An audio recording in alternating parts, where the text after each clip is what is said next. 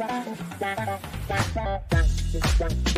back to the AccessAble podcast. I'm your host, Carrie-Anne Knightley. I'm Head of Marketing at AccessAble, and today I'm joined by one of our AccessAble ambassadors, Anna-Ruth Cockeran.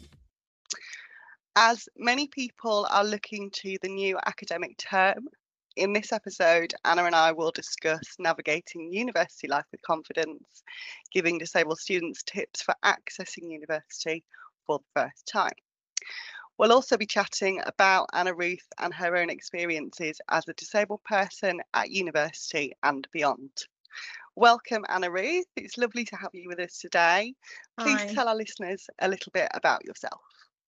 Yeah, I'm Anna-Ruth. I just graduated from the University of St Andrews with a degree in maths and statistics. And when I was at the University of St Andrews, I'm a disabled student myself, and I was really interested in everything that we could do to help other disabled students, whether that's to avoid having some of the more difficult experiences I had, but also I think I had some really positive experiences that I knew other students didn't have, and I wanted them to have those too. So I'd founded the University of St Andrews Disabled Students Network, and I also worked for the Students' Union for a period of time. So really excited about making the experiences of disabled students better.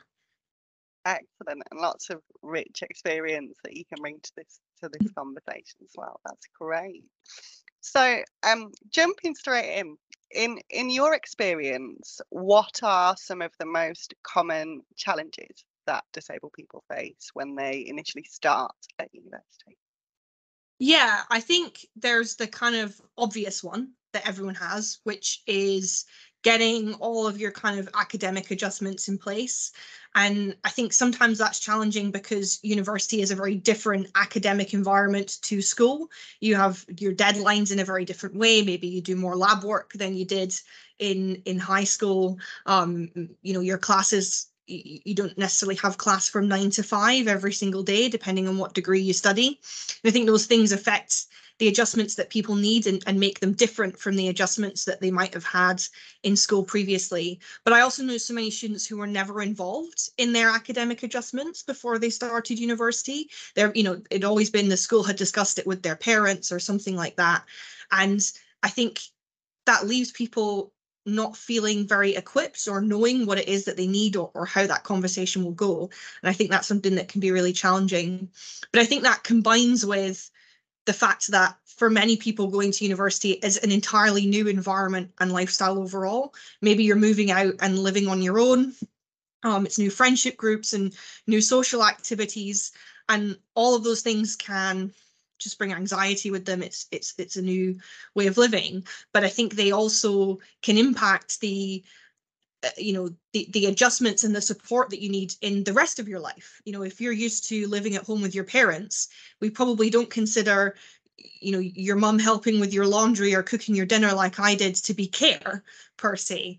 But actually, when I went to university and I had to do those things on my own, that was something that was really challenging. It meant I needed so much more adjustments in my studies and in the rest of my life than I'd ever really expected, because it just seemed normal to me when I lived at home that's how those things worked. And I think so many students, find it such a challenge, having to adjust to doing all those things on your own and living potentially an entirely different lifestyle.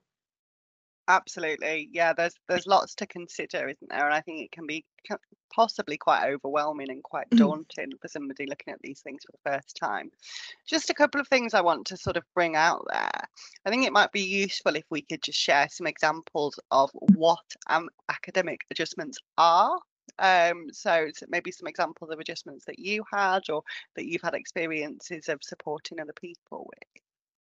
Yeah, I think, your adjustments are very specific to you as a person. And I think there's lots of standard ones that, most people who have any adjustments kind of get, or that are very frequently offered. I think that's things like, assistive software, so screen readers, things that you might have on your laptop, printed documents, if those are easier to read and work from.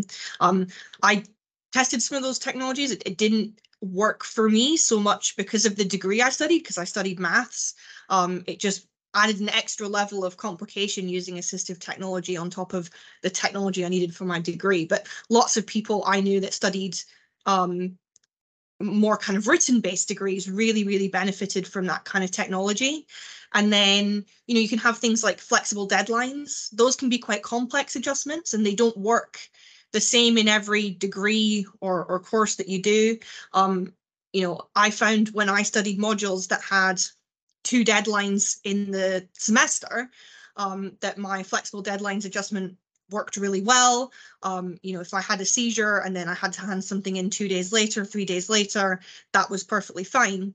But when I studied a course that had a deadline every week, that didn't work, because then I didn't have the ability to do the next part of the course without having done that. So I think some of those adjustments are about a discussion about not just how you can benefit from the adjustment, but actually how does that adjustment then impact maybe the rest of your course? So you might benefit in the moment from the deadline being suspended, but does that mean that you can still do the work easily later on? And then if that's not the case, what other adjustments might you need on top of that, whether that's further flexible deadlines or maybe some assistance from something like a study mentor or something like that to help you, help you move on with your work when you maybe have, say, a difficult medical event or something. And then, there's a lot of the things that people will have had in school. So I did my exams in a separate room. That was because of the risk that I could have a seizure. So it's easier to do it in a facility where there was less students taking the exam at once. And just, various things like that around adjusting your academic work specifically is what your academic adjustments are all about. And those are things that you would discuss with the disability team in your university, and potentially, the assessors for disabled students allowance and things like that. And I think one thing I would say is that I found my disabled students allowance assessment, which I did in my second year of university because I didn't think I would be eligible in my first year incorrectly, to be the make or break moment in actually understanding all of the adjustments I need, because it is such an in-depth assessment. It was really beneficial. So I would encourage people to not be scared to maybe do an assessment like that. For disabled students allowance specifically, I actually found it really beneficial in going through in specific what challenged me in my degree related to my disability, and what the wide range of technology and different adjustments that could be recommended that would help. I think that's a really important point to bring out, because I think we think about sort of reasonable adjustments generally, both in and outside of academia. I think often it can be quite challenging as a disabled person for you to understand what you actually need and what might help you, because it's almost as if you don't really know until you try. And so I think it's very helpful and useful that, if your student's disability team is there to be able to support at your university and to be able to help you talk about some of the things that you could access, etc. And I was just going to ask as a follow-up question, if somebody newly starting university is just feeling really overwhelmed by all of this stuff and doesn't really know where to start, where is the best place for them to get support? So I think always start with your university's disability team, and they'll be able to explain to you, at the least how the process of getting adjustments works in your university. But I think there is, as you say, there's always that challenge of knowing what could be available, what to ask for. And I think that kind of hill that people struggle to get over when they start university and they have these conversations with the disability team is the answer to the question, well, what would you like us to do? And the answer is, I don't know. And so I think, lots of universities have disabled students groups where you can potentially speak to other students who may have been on your course, and they may have some idea of some of the adjustments they have and some of the things that they struggled with. And there's groups online for disabled students nationally as well that you can look at as well. And I would encourage people to look for those peer groups, because I think it is really beneficial to talk to someone else who has done the same course as you or in the same university as you about what kind of things helped them, to help you at the very least get the first set of ideas of things you could try to for yourself. Absolutely. I think that's a great tip. And what also resonated with me from kind of what you said earlier was around, you didn't really know until you moved out of home. You didn't really sort of understand or resonate with actually how much that informal support that you got at home was really important for you. And that just really resonated with me because I'm in a similar situation. I don't have any formal care support, etc. I have friends and family around me that all pitch in and help as much as they can when I need them to. But it has raised a question for me, if I ever chose to move out of the area that I'm in, what would that mean for those support needs? So I think again that's just a really important thing for people to consider, not only in your academic and your university life, but in your kind of living space, in your social life. Are there parts or pieces of informal support that you get at home that you might need to think about when you're transitioning to move and live independently, if that's part of your university experience? Yeah. And I think that is where something like, say, AccessAble's access guides helped me as I moved through as I worked out this was an issue and kind of moved through my degree. Things like I never accounted for the fact that the laundry room in the halls I lived in first year was in a different building. And I really struggled to get my laundry there when I was unwell. And that meant that I really struggled to have like clean clothes available and things like that. Or I was in pain from doing heavy lifting that I couldn't necessarily do. And so simple things like when I applied for halls in future years, looking at where the laundry room is in the hall and its distance from other things, and are the washing machines raised up a level or are they on the ground level, and that sort of thing were really helpful for me in certain tasks I'd identified, like laundry and cooking, that were making it very difficult to manage my fatigue and pain. That just simply looking for a hall that was set up in a certain way really changed how easy that was to manage.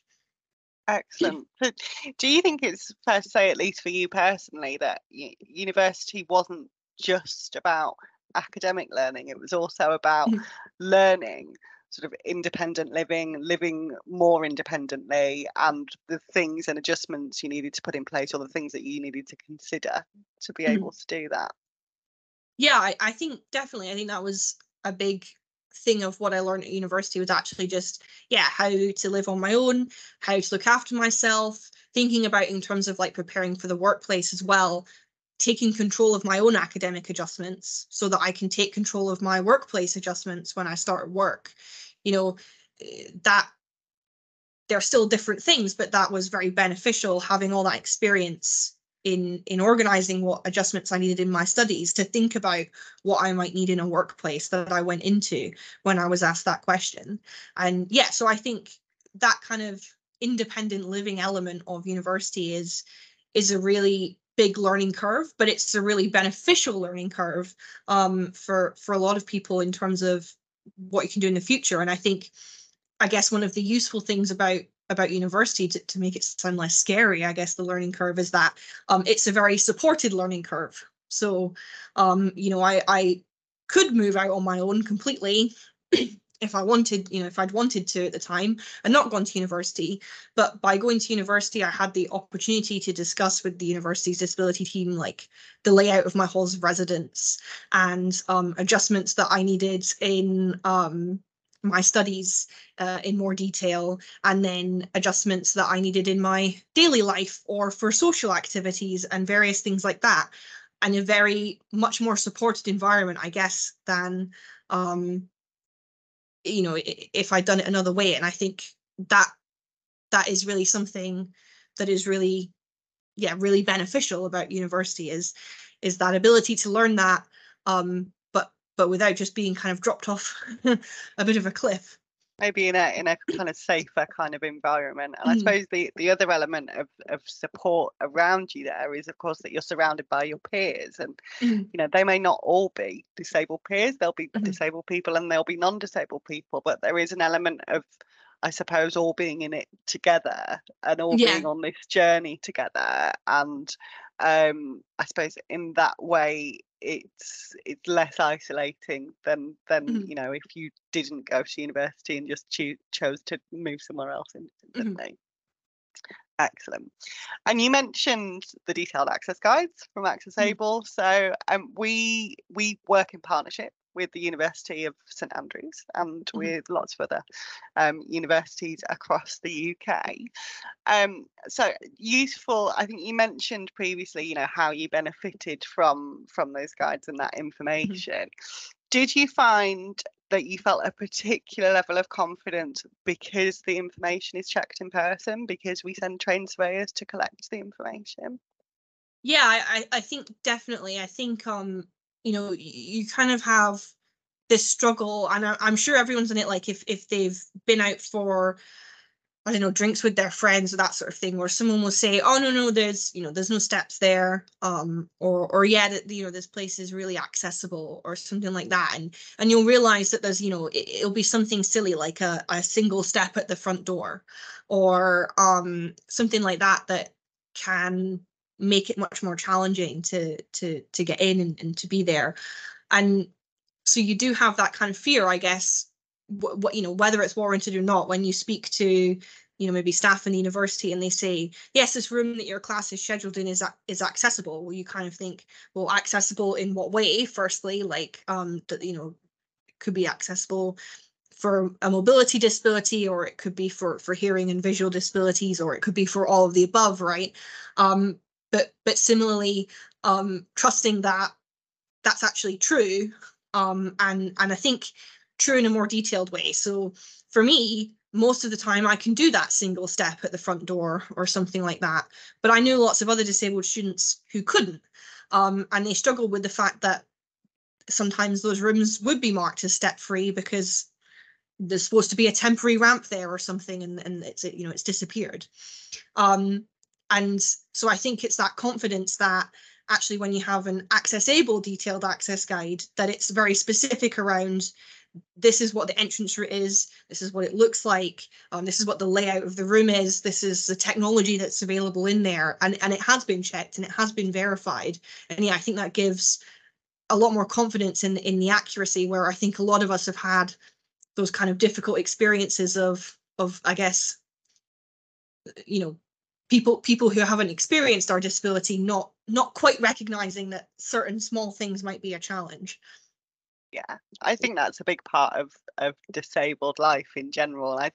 I term it arrival anxiety, that kind of Mhm, fear of just not knowing what you're going to get when you arrive, or whether the mhm, information that you've been told by somebody else is or isn't correct. And I think that can really sort of build and can be something that really kind of overwhelms or takes away from your experience, because your mhm, focus isn't just on meeting your friends for a drink. Your focus is on, can I get through the door? Can I use the toilet? Are the lighting levels mhm, going to be too light? Is it going to be too noisy with background noise?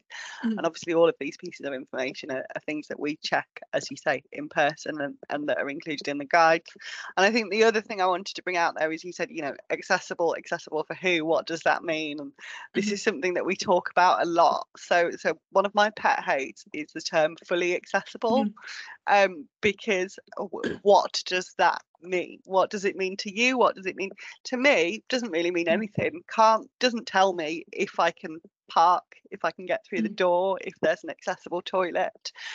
And I almost think that it's actually an impossibility, mhm, because disability is such a unique and multifaceted experience for every individual. mhm, It would be wonderful to think that there is this fully accessible utopia out there mhm, somewhere that has taken every single want or need into account where it comes to disability. mhm, Um, but because it's such a broad spectrum, that feels quite impossible, really. And I think I just wanted to bring that out and say, the reason that we exist, the reason that we're here to do what mhm, we do, is to give disabled people enough detailed information about accessibility of places so that they can have autonomy, so that we can make our own conscious decisions about whether or not a venue is suitable for us. And it's not then about somebody else saying, oh yes, this venue is suitable for you, or no, it isn't, because actually the only person who should be making that choice is the disabled individual. Yeah, definitely. And I think that thing about accessible for who is something that is such a challenge. And I think one of the other things that disabled students maybe struggle with, and that I struggled with for a little bit, is social isolation that maybe comes from events being in a room that's inaccessible, or just people not knowing how to include disabled people in a certain activity. Maybe the sports club is like, I don't know what the rules are for this kind of disability in this kind of adjustment in the sport, and that sort of thing.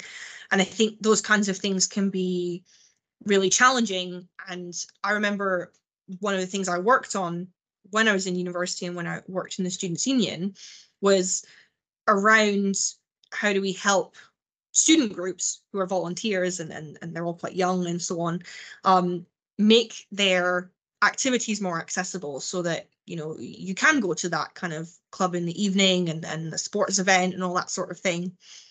And I think that was where the answer to the question, accessible for who, became such a big thing. Trying to say to people that there are some things that inherently the activity is not appealing to certain people with certain types of disabilities, because I'm never going to go for a run, right? Like, for instance, or some people are never going to be able to be in a loud club environment, for instance, to like what the entertainments committee did and that sort of thing. But those environments can still be accessible to lots of other people with lots of other types of disabilities. And that's where that more detailed information that, yes, this is a club environment. We're going to kind of maybe admit that if that's not the environment for you, that this activity isn't for you. But actually, we can provide step-free access. We can provide tactile equipment, or all these different sorts of things. And we can still make the activity accessible to as many people as possible, even if it's not for everyone. Absolutely. Yeah, this is something I say quite a lot, is disability in and of itself is not a special interest group. We all have our own wants and needs and wishes, and some of that will be personal preference, just what we prefer to do and prefer not to do, and some of it will be around our impairments or disabilities, and the kind of restrictions or not that we have because of those. So I think I'd like to ask you if you have sort of one tip for a new disabled student starting university, what would that be? Yeah, I think it would be to really look at what you want to do while you're at university, and that's your courses. That what do they compose of? Are they do they have lab work? Do they have field work? These other kinds of things that you might have to consider very different types of adjustments to, say, a classroom adjustment for. But similarly, like, what social activities do you want to get involved in? Do you want to be involved in a sports club? Do you want to be involved in drama or theatre or music or any of these other things that most universities offer and lots of students get involved in? And I think having a bit of a think about those different things that you want to be involved in, and thinking about what do you need to be involved in them before you start university, I think will give you a very good first step in being able to have those conversations, whether it's with your university disability team about what adjustments you might need and where you're unsure about that, or whether it's with other students. I want to get involved in this play you're hosting, and this is what I think I might need to do that. And I think it's very easy to think about I want to study this course, but think about everything that you maybe want to do while you're there. You don't need to think about everything straight away, but as much as possible, and I think you'll get a lot more out of it, from week one than maybe a lot of people do. I think that's an excellent tip. Thank you. So after graduating from the Uni of St Andrews, how has your life changed since then? Yeah, so since graduating, I had spent some more time volunteering with the Students' Union on their board of trustees. So my term is just finished, but I'm still, doing a little bit of work with student organizations and things about making the student experience, and I think in particular the disabled student experience better. But I also work full time now in accessibility, in designing the built environment and services for disabled people, and find that really exciting. And I think so much of that came from my experience at university, from working with the Disabled Students Network, from being a disabled student myself, and just from all the other activities I did and the work I did in the Students' Union. And I think that really shows how much being involved in other things outside of your course of studies can really change, what you do in the future. Change your trajectory and give you some more transferable skills and experience. Very exciting. So what's next for you, Anna-Ruth? It's maybe a difficult question. I think I'm very much enjoying my job at the moment and the work I'm doing. So I've got a lot of exciting work that I'm doing with accessibility, and I'm really enjoying that, and looking at other projects and things I can take on there as well. I think one thing I maybe missed from university is some of the volunteering I did and things. So hopefully looking for something new to do there. Now I've moved down south out of Scotland. So I think that's all very exciting, but it's very new. I think not being in university for me, I was there for over 5 years. So yeah. So it's an adjustment of itself, both starting university and leaving university. They're all transitions, aren't they? Yeah. I think that's very exciting, and I think it's great that you're in a place where you're able to be open to opportunities and use all those valuable experiences and skills to sort of play your part in making the world a better place for disabled people. So well done. Thank you, Anna-Ruth. So I think in summary, what I'd like to say is that university should be considered as an all-round experience for disabled students, that we shouldn't zero in on just thinking about the course or just thinking about the social life, just thinking about living independently, etc. That all of these things need to be considered, and that in considering them, it shouldn't just be about considering what you need, but it should also be about considering what you want, what you'd like to have out of your university experience. So thank you so much for joining us today, Anna-Ruth. Where can our listeners find out more about you and your work? They can find out more about me on my Twitter, which I update semi-regularly, which is Anna R. Cockerham is my username, but also on LinkedIn. I use quite a lot at the moment, so that's for a lot of my work in accessibility, if that's what people are interested in. Excellent, thank you. And of course, the AccessAble website and app is full of detailed access guides for universities across the UK, and we'd encourage everybody to have a look at those, dig into them, and find the detailed information that you need to enable you to start your university journey with confidence. Thank you so much for joining us again, Anna-Ruth, and thank you to our listeners for tuning in. We'll be back again soon with another episode of the AccessAble podcast. Thanks for listening to the AccessAble podcast. If you want to find out more about our work and mission, you can visit www.accessable.co.uk, visit our social media pages at AccessAble UK on most channels, or email marketing@accessable.co.uk.